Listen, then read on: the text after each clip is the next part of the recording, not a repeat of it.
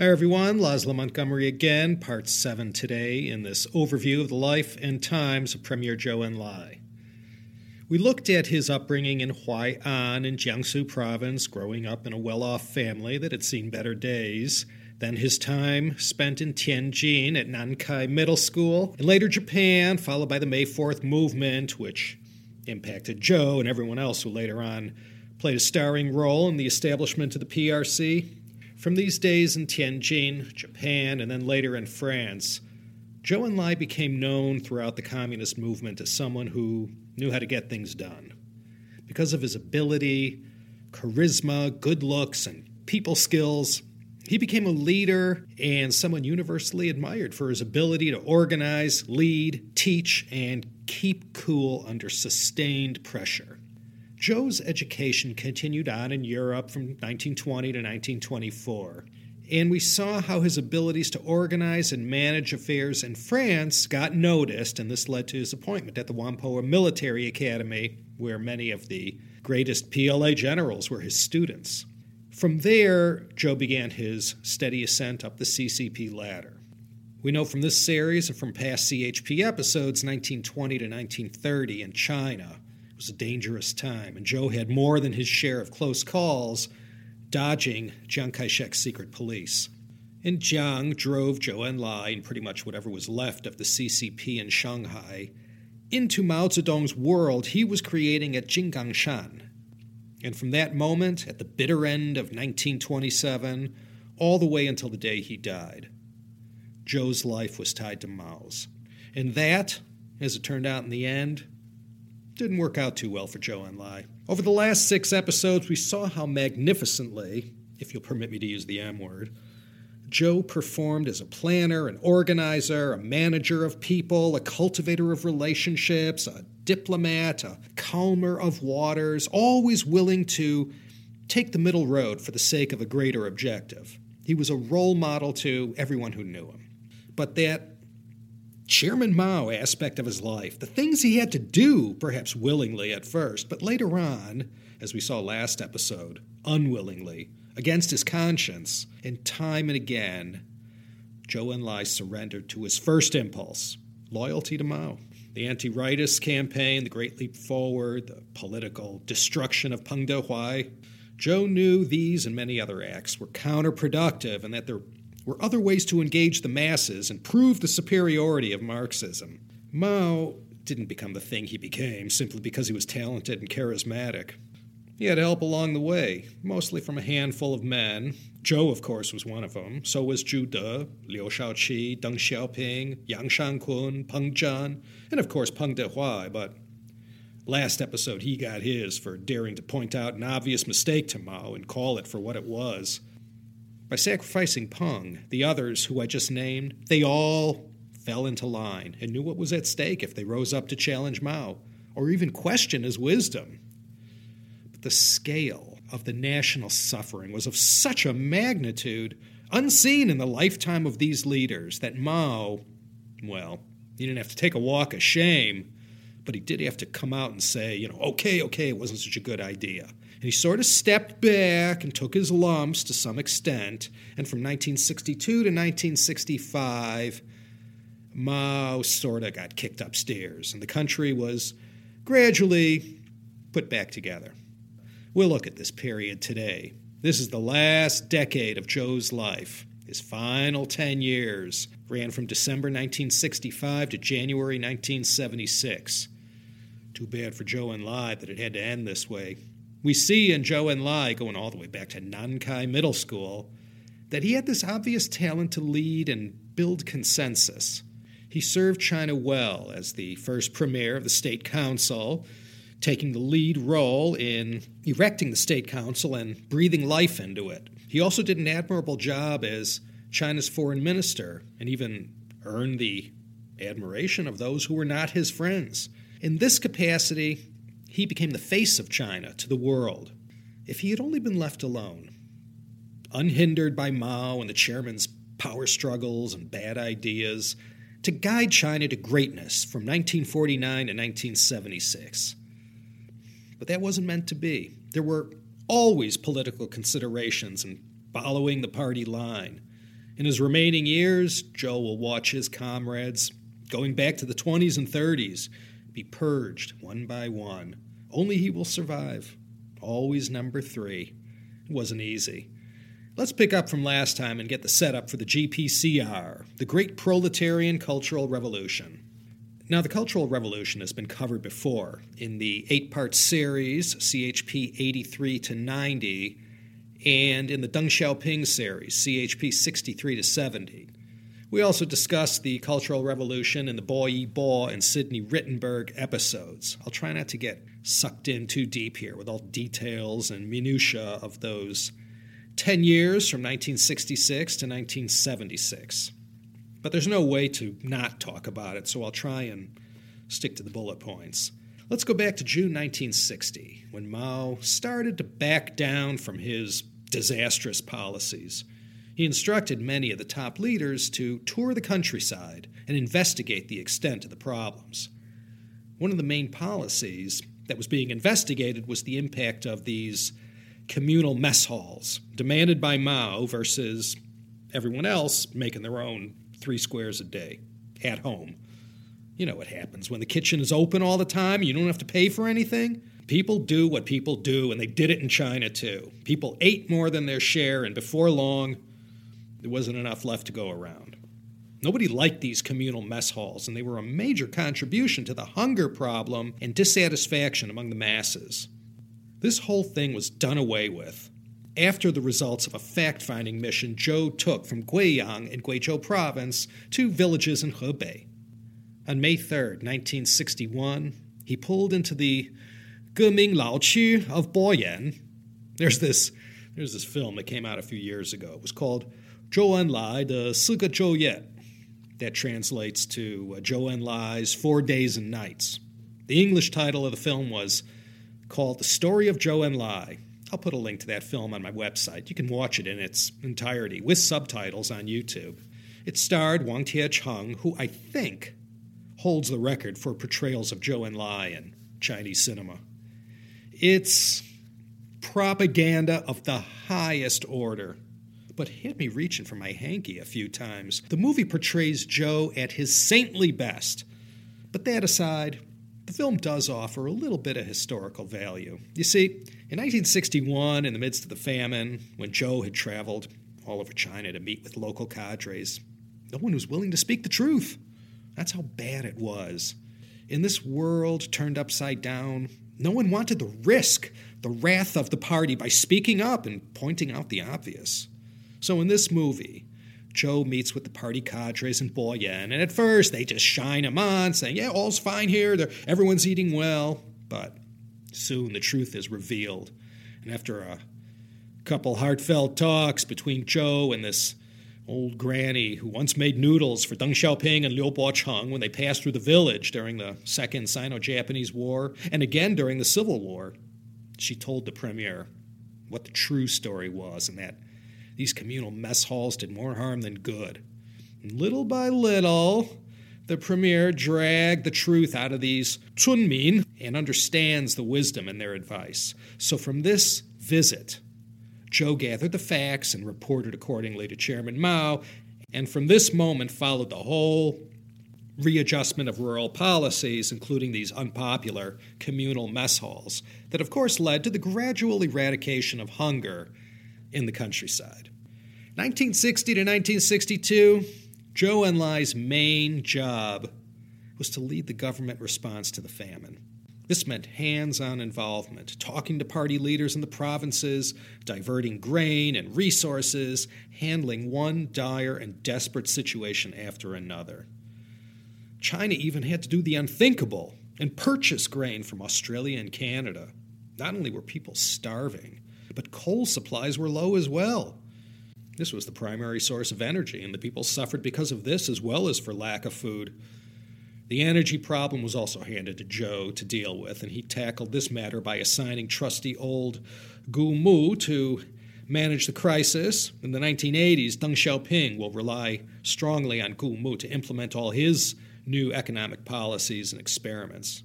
Zhou had a lot of great underlings who acted as competent extensions of their boss. Later on, they'll all get struggled against when the GPCR hits a fever pitch. By the end of 1961, the agricultural crisis had reached its nadir, and it was looking like a comeback was in the making. Mao continued to lay low and had been forced to say the words he hated most. I made a mistake. Yeah, Mao's brand really took a beating. He had gone and purged Peng Dehuai and went after everyone else who thought like Peng. Now, all along, Peng was right. So you can imagine how Mao must have been feeling right about now. He was really going to get spanked badly in January and February 1962 at the 7,000 Cadres Conference. Here in this theatrical performance, arranged and choreographed by Beijing party boss and mayor Peng Zhen, Mao was criticized left and right. But no criticism came from Zhou. After everyone had their chance to point their finger at Mao, Zhou stood before everyone and took Mao's whole bad idea and claimed ownership of it. He heaped blame on himself for getting Mao all wrong, and because of this, the mistakes of the Great Leap were made by himself and not by the chairman. Well, Lin Biao went and did the same thing. Mao had gone and made Lin the successor to Peng Dehuai as defense minister. And for this, Lin Biao is going to take the glorification and deification of Mao to heights no one else, not even Mao himself, could do. And he gave a superb performance at the 7,000 Cadres Conference. While Peng Zhen gave everyone a forum to criticize the Great Leap, i.e. Mao, Zhou Enlai and Lin Biao countered all the negative, though for different reasons. In 1961-62, Zhou once again tried to improve the lot of intellectuals and the role they should play in China. Just as it started to gather some momentum, there was rather harsh pushback from the leftists. Mao had granted Zhou this authority, but when the premier went for help in defending against attacks from the left, Mao decided to look the other way. He might have felt one way a few months before, but once again, Mao retreated from this and showed his true colors, and that was being one himself. He just couldn't trust these intellectuals in society. July 1962, the Sino-Soviet split was in the midst of happening. There were minor clashes in Xinjiang and Soviet support for India against China in the border war of October of that year. And I suppose as China's premier, you could say Zhou had a hand in everything, but as far as the Sino-Indian War went, he really got involved. He had by now this very strained relationship with Nehru. In the 1950s, they were BFFs. The whole McMahon Line thing, where the borders between India and China had been hastily drawn, were swept under the rug. Now the rug had been pulled away, and Nehru decided in 1962 that it was time to take back this Indian territory from China. Zhou believed this was going to be a terrible mistake for Nehru, and he tried very hard to reason with the Indian leader. But Nehru had had enough of Zhou and saw in him someone who was silver-tongued but totally untrustworthy. Despite Zhou's warnings, Nehru went ahead and invaded, and on October 21st, the Chinese army counterattacked, and over a 2-week period, just completely overwhelmed and defeated the unprepared but extremely brave Indian army.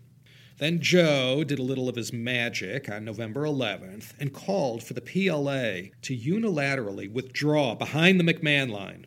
He made sure all captured weapons were returned to India, all Indian soldiers who were KIA were buried with military honors, and 3,000 POWs, including officers, were returned to India. And of course, word got out about what Zhou had gone and done, and Nehru looked like a jackass and never recovered from this whole mistake of October 1962. And as bad as Nehru ended up looking, that's how good Zhou Enlai and the country he represented looked in front of the whole world, or at least to those paying attention to this conflict. Zhou couldn't have looked more magnanimous in victory. As far as Khrushchev and the Soviet Union were concerned, the long slide downhill was still going on. Mao and Khrushchev, who he called the chieftain of modern revisionism, feuded openly, and there was no love lost between these two. Very heated exchanges took place. In the good old days, when Russia acted as China's Lao Ge, were long gone. On top of the red-hot, fiery diplomatic exchanges between China and the Soviet leaders, Khrushchev also went on the offensive internationally, calling on all these same non-aligned nations that Zhou had targeted. From the end of 1963 and into 1964, Zhou will launch his own international charm offensive to counter this Soviet attempt at diplomatically isolating China. Did I mention? Chairman Mao put Zhou Enlai in charge of China's program to build an atomic bomb. Now, Zhou was, of course, heavily involved, but he had delegated his best man, Deng Xiaoping, to handle the day-to-day project management with Purdue University educated scientist Deng Jiaxian. In July 1955, Zhou had invited two experts, Li Siguang and Qiansan Qiang, to his Zhongnanhai office to discuss the feasibility of China going it alone on the matter of developing nuclear weapons. Remember, the Soviets wouldn't help them out. After listening to these two brilliant scientists and reporting his positive findings with Mao, the chairman gave the go-ahead to develop atomic power, specifically a bomb. So Zhou became sort of the General Leslie Groves of this Chinese version of the Manhattan Project, or Project 596, as they called it. And Zhou, in his capacity as the top guy in the whole state council, was able to rally to the cause 20 ministries, 20 provinces, and 900 factories, research institutions, and universities. In November of 1962, work began, while the country was still technically suffering from the famine. A nuclear testing facility was set up in the town of Luopupo, a.k.a. Lap Nor, in Xinjiang province. Work proceeded at a quick pace, and by January 1964, Zhou was informed that enough enriched uranium had been achieved and they were almost ready. On April 11th, 1964, Zhou began discussing an actual test date. And looking at the situation and what was ready to go, it was decided October 1964 would be the testing window. And then, on October 15th, 1964, Nikita Khrushchev was overthrown in a coup and replaced by Leonid Brezhnev. The very next day, China tested its first atomic bomb, and it was a success. You can't imagine the surge of optimism that permeated Zhongnanhai at this time. The despised Khrushchev, who had mocked and derided Mao and openly disrespected him, was gone, just like that, rather unexpectedly. And then the very next day, after hearing such fantastic news, China blows off their first bomb. What a joyous occasion. Zhou, of course, gave full credit to Chairman Mao. I'm quoting from Han Suyin's book again about what French Prime Minister Georges Pompidou wrote following the A-bomb test. Quote, "Immediately, China's situation in the world was changed. Now there was talk of her being seated at the United Nations for her participation at such and such a conference. The moment approaches when the United States will have to recognize the People's Republic of China." End quote. In the ebullient afterglow of Khrushchev's overthrow, Mao sent Zhou Enlai to Moscow to go feel out Brezhnev and Alexei Kosygin and see what their thoughts were with regard to Sino-Soviet relations. The hope was that Leonid Brezhnev would be someone China could get along with better. Well, that little get-together didn't go too well for Zhou. He went to Moscow with He Long to attend this event, the 47th anniversary of the October Revolution. Basically, after all the talks, the end result was that there weren't going to be any changes with respect to Soviet attitudes and foreign policy towards China. In other words, although Khrushchev wasn't around anymore, his China policy was. If that wasn't bad enough, at one of the receptions, Zhou sat next to the defense minister, Rodion Malinovsky, one of the heroes of the Battle of Stalingrad. Malinovsky, I don't know, maybe he had one vodka too many. He was a military man more than a diplomat. He made a remark to Zhou, openly in front of everyone standing around, that it sure would be a good thing for Sino-Soviet relations if Mao wasn't around. Yeah, and then he followed that up with saying, quote, "We Russians got rid of Khrushchev, and you should do the same thing with Mao," end quote. Well, even if Malinowski thought that way, the minister of a foreign country, let alone the defense minister, shouldn't say to the head of a sovereign state, hey, you guys should overthrow your leader. So Zhou got up, registered the strongest possible protest, and stormed out of the hall. Helong was right there, and he just laid into Malinowski and gave him a piece of his mind. The press were gathered round and caught the whole thing. The news went out on the wires that the Soviets and Chinese had come to some kind of understanding whereby Mao was going to step down and Zhou would become the new chairman. This was a potentially explosive situation. But actually, when you look at his whole life, Zhou Enlai always knew what to do in these kinds of situations. He issued a quick public denial of the statements made by Defense Minister Malinowski. Bombs this big needed to be defused at once, no waiting. He left Moscow early, got on a plane, and headed back to Beijing. And when he landed at Capital Airport, guess who was there to greet him? With a bouquet. Yeah, Chairman Mao himself. Let me tell you, Mao never did that for anyone.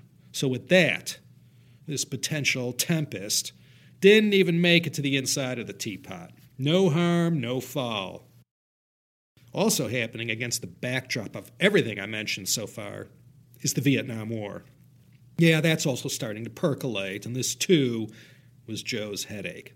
He had a very close personal relationship with Ho Chi Minh going back to his Paris days in the early 1920s. The French were gone, with China's help, if we remember from a past episode, and now it's Uncle Sam's turn to go in and prop up that government of Ngo Dinh Diem. By 1961, LBJ was calling Ngo the Churchill of Asia. So, you know what Zhou Enlai had to be thinking this early in the game.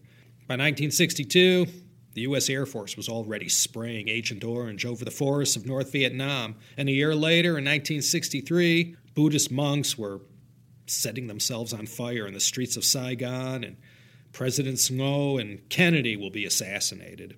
These were pretty significant events and greatly impacted Zhou's management of the Vietnam situation.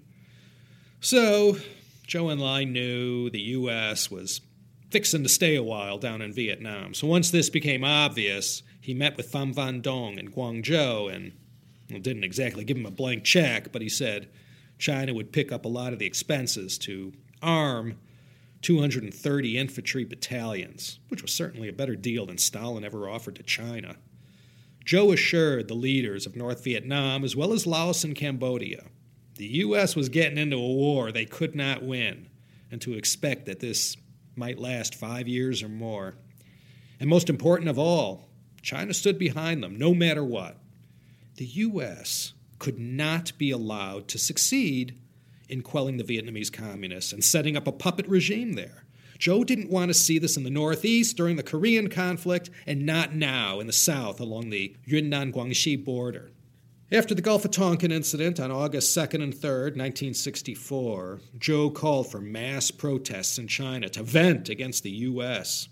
Over 20 million people were mobilized in a short time to take to the streets. In February 1965, they squeezed 1.5 million people in Tiananmen Square to protest the American imperialists.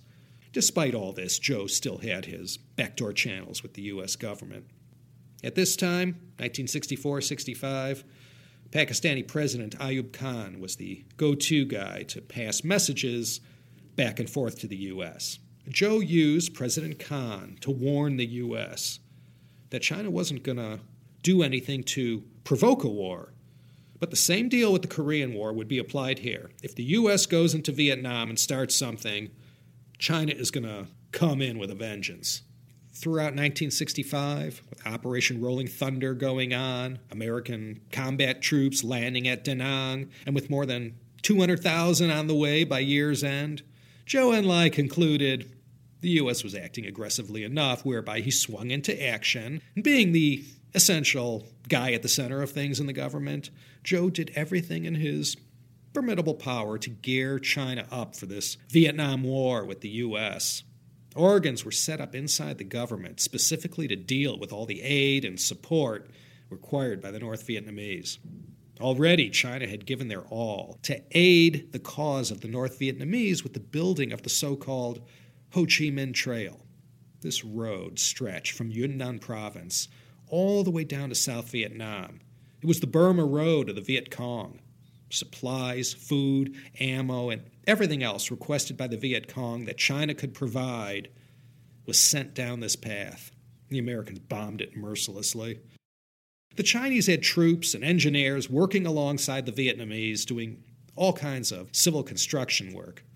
And sure enough, every now and then, the U.S. Air Force would encroach on Chinese airspace and would be met with stiff resistance. Once again, U.S.-China relations was having a bit of a rough ride. Prior to all this, back in December 1963, Zhou went on a 75-day grand tour of Asia and Africa. The worst of the Great Leap and Famine was over, and it was time to go hit the road again and repair all the foreign policy damage brought on by those 4 years of upheaval. The foreign minister was now Chen Yi, but this trip was meant to be very high profile, and Zhou accompanied Chen Yi to add to the star power. For the rest of December 1963 to February 1964, when you-know-who were playing The Ed Sullivan Show, Zhou went to Egypt, Algeria, Morocco, Albania, Tunisia, Ghana, Mali, Guinea, Sudan, Ethiopia, Somalia, Burma, and Pakistan. It didn't go so smooth at every stop. In Cairo, for example, Nasser gave Zhou the cold shoulder. He was deep in the Soviets' pocket in 1963 and didn't want to be seen rubbing elbows with China's premier. So not much was accomplished, much to Zhou's chagrin. He was counting on good relations with Gamal Abdel Nasser and was hoping he'd be an ally, but Brezhnev got to him first. In Algeria, Zhou was trying to muster up a follow-up conference to Bandung as a means to counter growing Soviet influence. The whole thing never got off the ground and was seen as a major political embarrassment to China, and certainly to Zhou Enlai. When his plane touched down in Ghana, there was political unrest. In Khartoum, Zhou had thanked his hosts for killing General Charles Chinese Gordon in 1885, a man who had so much Chinese blood on his hands. Zhou reached out in 1962 with a similar charm offensive targeting the overseas Chinese. They had mixed feelings about Zhou, but he knew of their importance and did what he could to court their support of China. These overseas trips didn't go as smoothly as Zhou had hoped, but he still got out there and flew the flag and did all the necessary work that needed to be done to build and strengthen China's foreign relations, which in the 1960s wasn't the easiest job in the world. When Zhou Enlai and Chen Yi got back to Beijing, they found some factions were pointing fingers at them and criticizing them for some of the things they said and for some of the failures of the mission. Liu Shaoqi, for one, made his dissatisfaction known.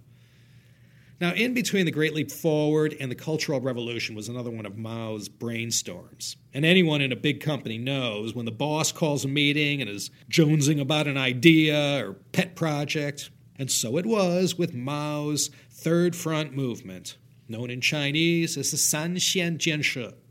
This is a big topic that's sort of an episode in its own right, so I won't get bogged down in the details and what merits came out of this, except to mention that it was added also to Zhou's plate. So you could see, 1964 was a hell of a year for Zhou Enlai. Now, the Third Front really became a thing for Mao in 1964, right after the Gulf of Tonkin resolution, when the U.S. military showed their hand. Mao's worry was that too many strategic national assets were clustered close to the East Coast, all the major population centers.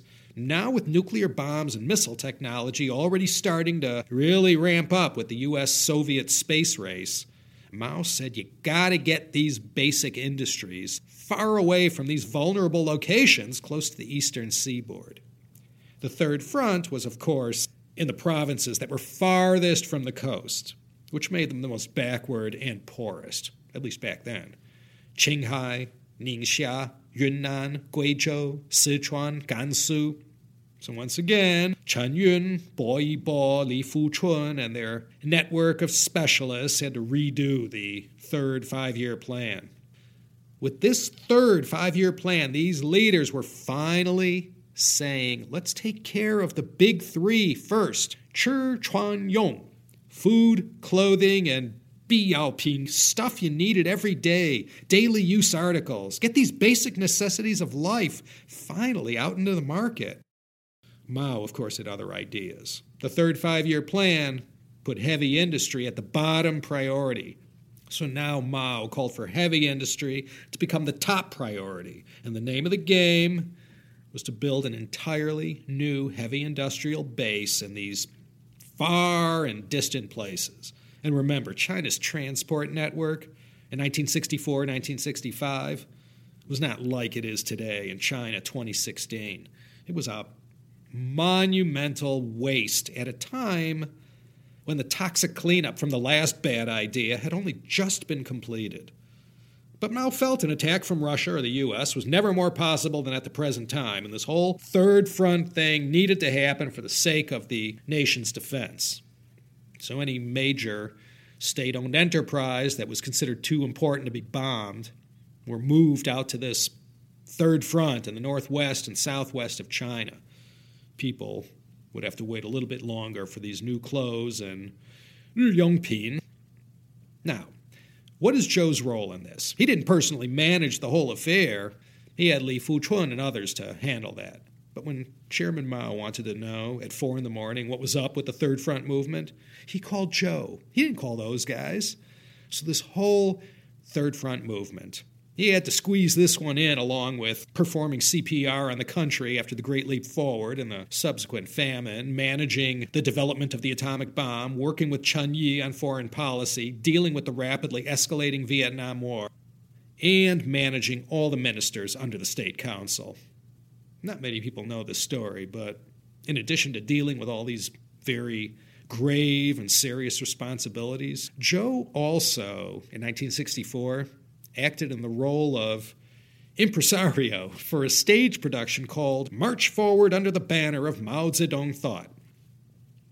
From the title, you can guess what it's all about. It was sort of like a 4-hour-long greatest hits of all China's best revolutionary songs going back to the 1940s. This had a cast of 2,000 and played night after night to the masses. And later was turned into a movie called The East is Red. Dongfang Hong.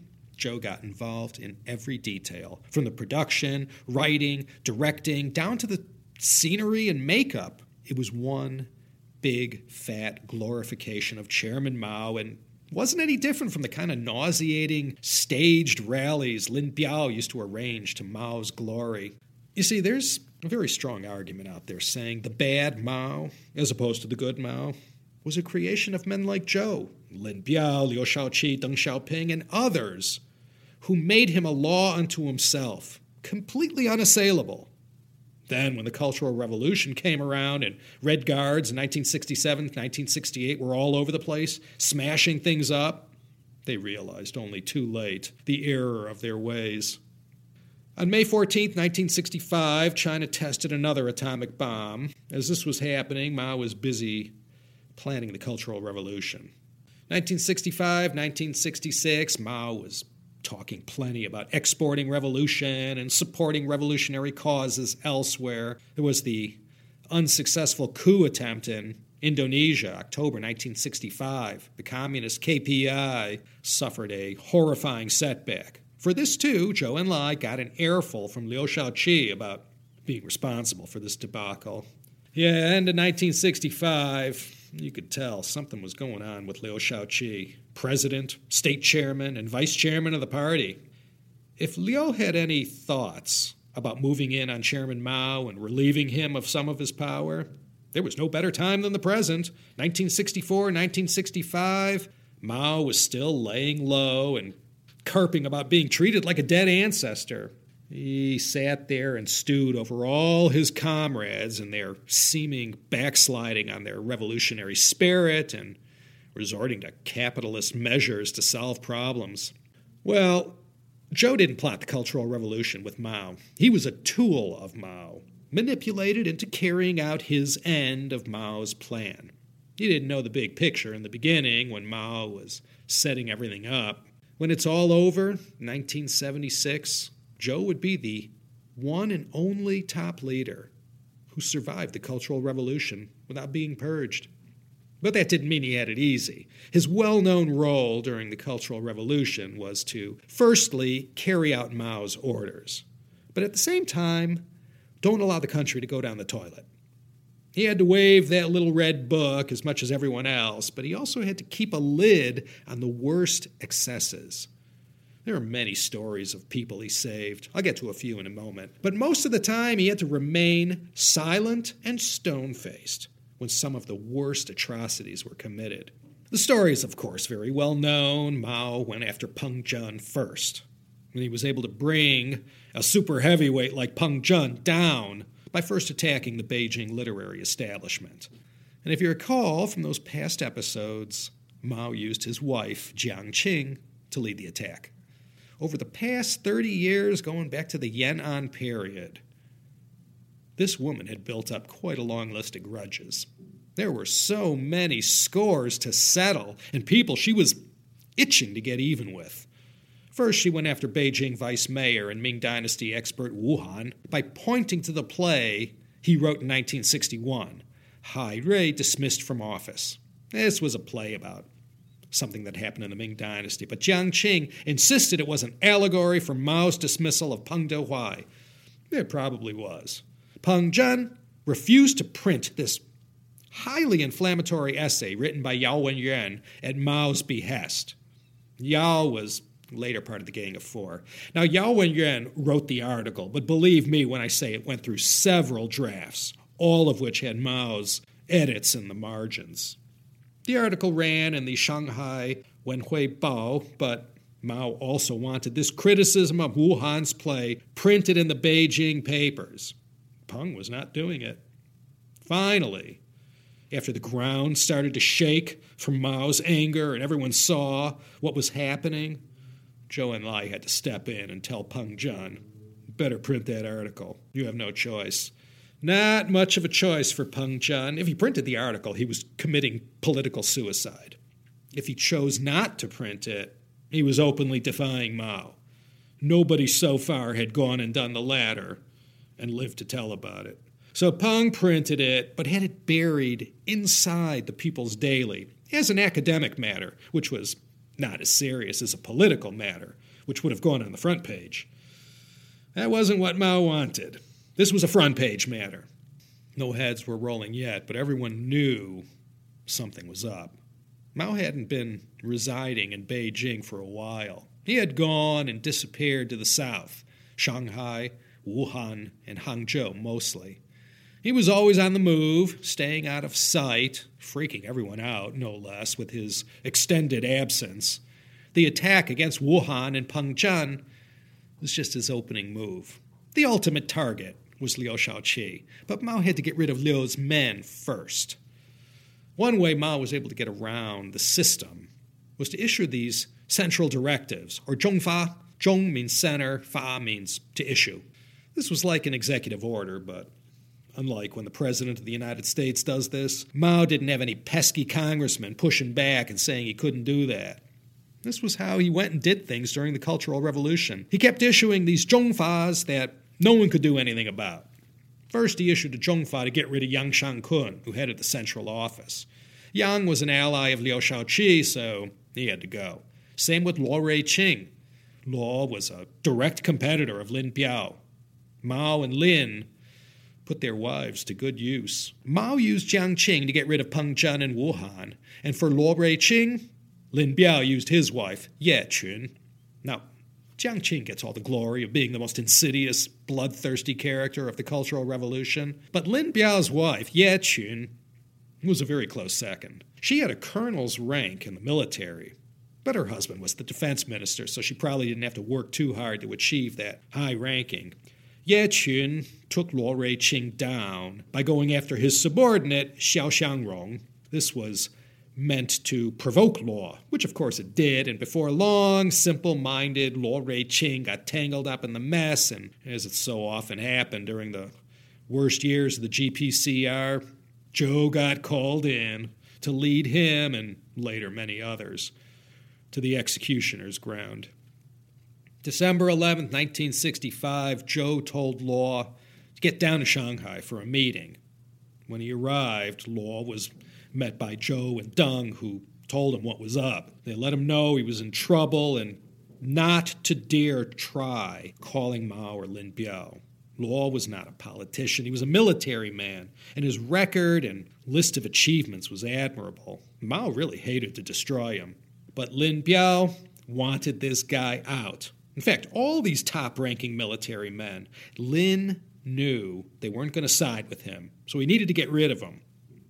At this meeting, Luo Ruiqing was taken down hard.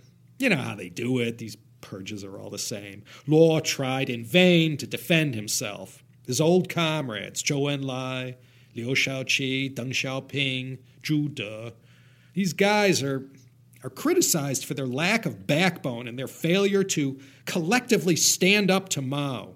And like I said, the charges against Luo were all being made by Ye Qun, Lin's wife, a colonel, destroying a general, and a long marcher at that. But in order to enhance Lin Biao's position and power in the military, Luo had to go. Mao reluctantly gave the okay. Lin Biao's ongoing support was important to Mao, for now at least. So those leaders, they could have stood up and said to Mao this was not only a bunch of BS, but completely objectionable for the way it was being done, allowing someone the likes of Ye Qun to lead the charge. Despite their inner outrage, they just sat back and watched it happen.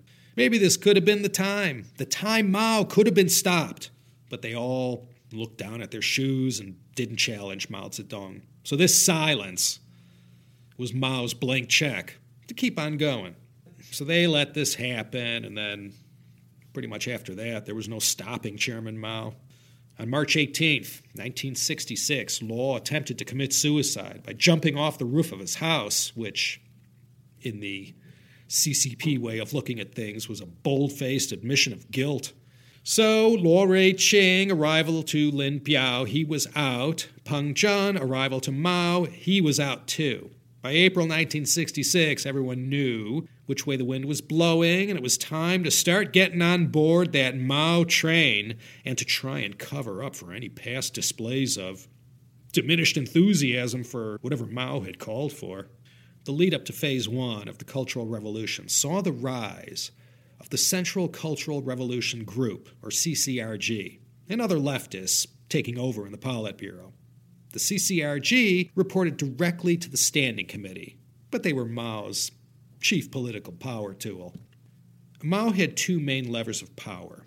One was the Cultural Revolution Group. They managed the Cultural Revolution. Then there was the party center that controlled day-to-day affairs of the party. Then came the 50 days between June and August. This is all in 1966. By this time, U.S. B-52s were carpet bombing in North Vietnam, and the anti-war forces were starting to stand up. The Vietnam War and the ongoing aid and support for the North Vietnamese military was something Zhou had to deal with on a daily basis, while all these seismic political matters were going on. When Mao told the students they should rebel and all hell broke loose, you might remember from past episodes, it was Zhou Enlai who often had to get personally involved. Many times he got called in as the last resort to face down the hotheads and belligerent forces with an axe to grind about something or other. Talk about walking a fine line. Zhou had to know how to talk the talk and appease the leftists, but at the same time keep the increasingly dysfunctional state chugging along in at least a diminished condition. Zhou knew better than to not take these students and radicals seriously. Between the end of April 1966 and the end of the year, Zhou had to referee 40 meetings between feuding Red Guard factions. It's hard to imagine the pressure the premier was feeling.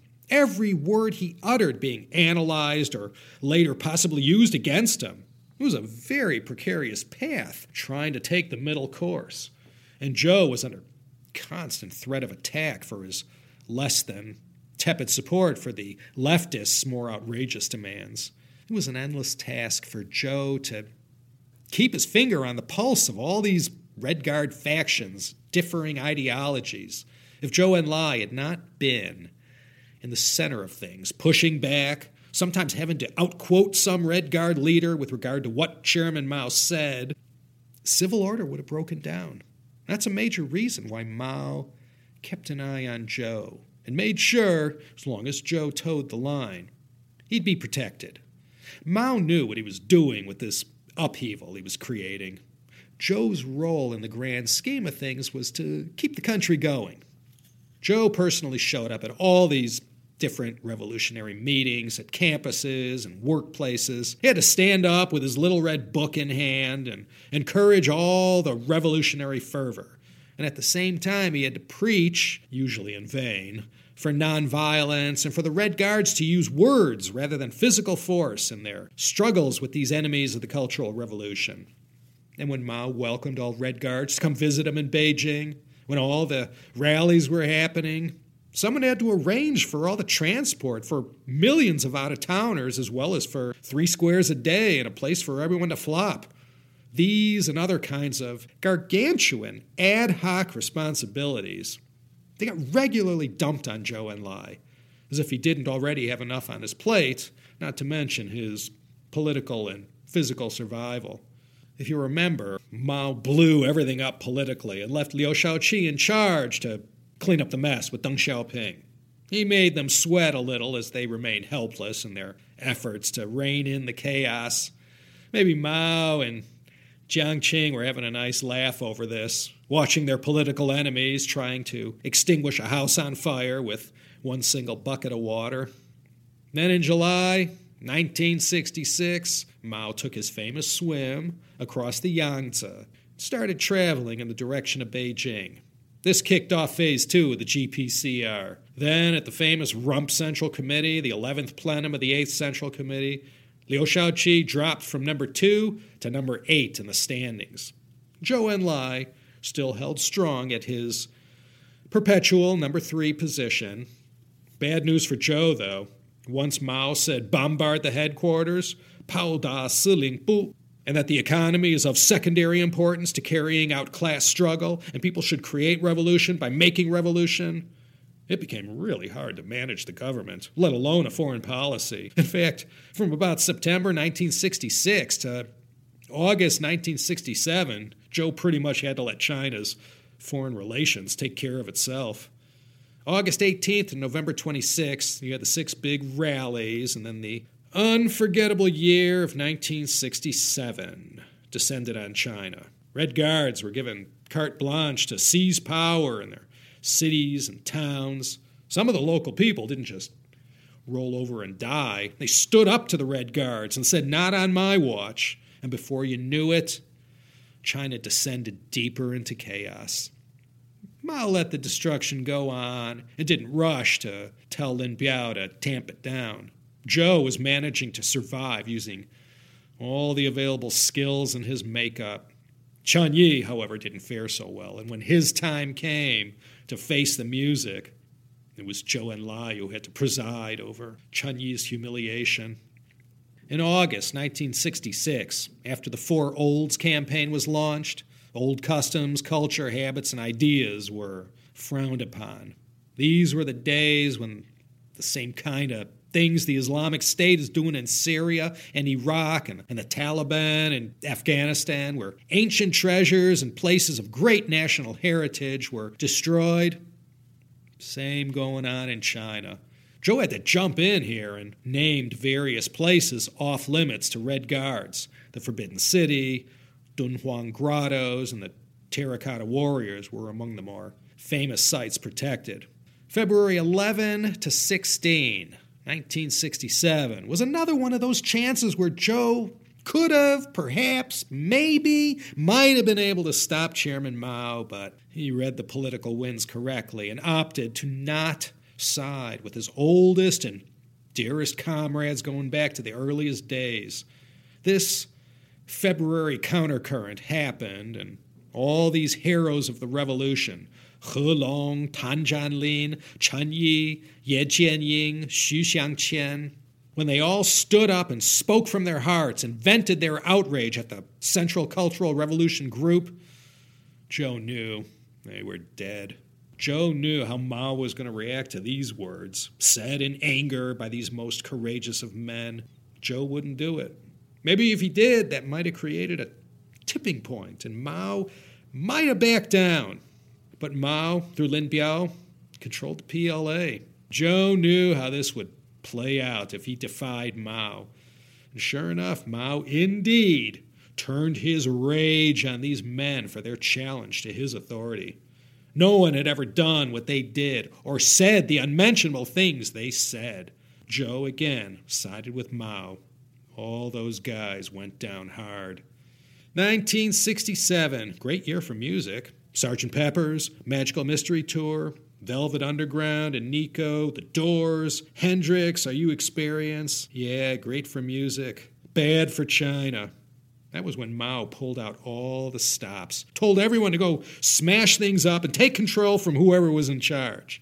But by July 1967, Mao gave the okay to Lin Biao to do away with the Red Guards. Their usefulness had already come and gone. They had destroyed or neutralized anyone Mao perceived as a political opponent. But before that fire was put out, there were a lot of close calls and instances when good people were about to get it, and Zhou was able to use his wits and his authority to protect them, or in most cases, I guess, diminish their suffering and humiliation, at least to some degree. In the end, sometimes that's all Zhou could do. Wang Guangmei, the elegant and attractive wife of Liu Shaoqi, she was the first lady of China. Guess who hated her? Zhou protected Wang Guangmei, but she was one day tricked into leaving the protective walls of Zhongnanhai. Someone said her daughter was in some accident, and as soon as she was outside, she was grabbed, and then once Jiang Qing had her, Wang Guangmei had to endure several old-fashioned struggle sessions. Word got back to Zhou, and he sent one of his men to negotiate a way out. Zhou saved her this time, but being the wife of the number one target of these whole 10 years of madness, she had to listen to Zhou's advice and just be strong and get through it. Peng Dehuai, he had been, for years, sent far away from the center, down to Hunan, where he came from. He had been in disgrace since speaking up at Lushan in 1959. The Red Guards had been itching to get their hands on him, but to no avail. When finally there was no escaping the wrath of Jiang Qing and the CRG, Peng had to travel to Beijing. The trip to Beijing itself and being manhandled all along the way by Red Guards, caught up in the moment of having such a legendary big fish as Peng Dehuai in their hands, in chains no less, was something Peng no doubt feared. If he survived, Peng would have arrived in Beijing not looking too good. But Zhou stepped in for Peng Dehuai and arranged for his transfer to Beijing. Zhou gave 3 orders on how Peng was to be brought to Beijing, under control of the PLA, not the Red Guards. Zhou's orders met resistance all the way, but at least Zhou was able to do something in one of the darkest hours of this great Chinese hero.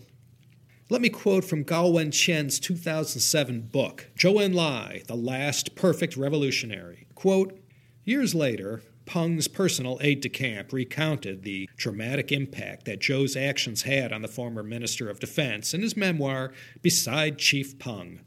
When no one was present, I conveyed to Peng the 3 instructions that Premier Zhou had issued. For the moment, the chief went completely silent. Then he asked, really? Yes, I responded. And did he really call me comrade? Peng wanted to know. Yes, he said it twice, very clearly, I said. Peng put his head in his 2 hands and turned to the wall. I could see his shoulders tremble with excitement. He only finally turned around after quite a long while. End quote. When it came time for Peng to go through his sessions, even someone as tough as he was, who had suffered challenges and hardships that would break most men, he got savaged. He hung in there until 1972, but Jiang Qing saw to it that he never had a good day. He was another one of her victims. She wanted to get him, and when she was big and powerful enough to do it, she did it. Even Song Qingling, How much more sacred can you get? The wife of Sun Yat-sen, for crying out loud. Even she had to face some harsh and tense moments. She had snubbed Jiang Qing and had been outspoken about what she thought of this whole Cultural Revolution thing. So Jiang Qing went after this woman, whose bona fides for loyalty to the country were beyond question.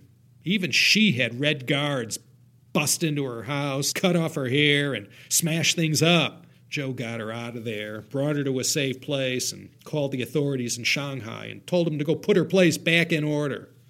There were others. Marshal He Long, another tragic victim. Zhou tried to save him, but to no avail. By 1967-68, Jiang Qing was at the height of her power, and Zhou practically worked for her. And by now, those two hated each other. Zhou had outsmarted her and had used his skills and relationships wisely to always stay one step ahead of Jiang Qing and her various personal agendas. But after Mao had let the CCRG essentially take over the government, she became his boss. Let me tell the story of Sun Wei-shi, which can maybe illustrate Zhou Enlai's impotence in the face of Mao and Jiang Qing and all these leftist elements who were all lined up against the premier. Sun Wei-shi was the daughter of martyred communist Sun Bingwen, someone very close to Zhou, who was killed by the KMT back in the bloody year of 1927. Later on, when Sun Wei-shi was 18 years old, she was taken in and adopted by Zhou and Deng Yingchao and raised as their own daughter. This relationship ultimately brought her to Yan'an in 1938. Sun Wei-shi, what is there to say? She was beautiful and vivacious, a free spirit, and was in love with the theater. She was already a talented actress when she came to Yan'an, 1938.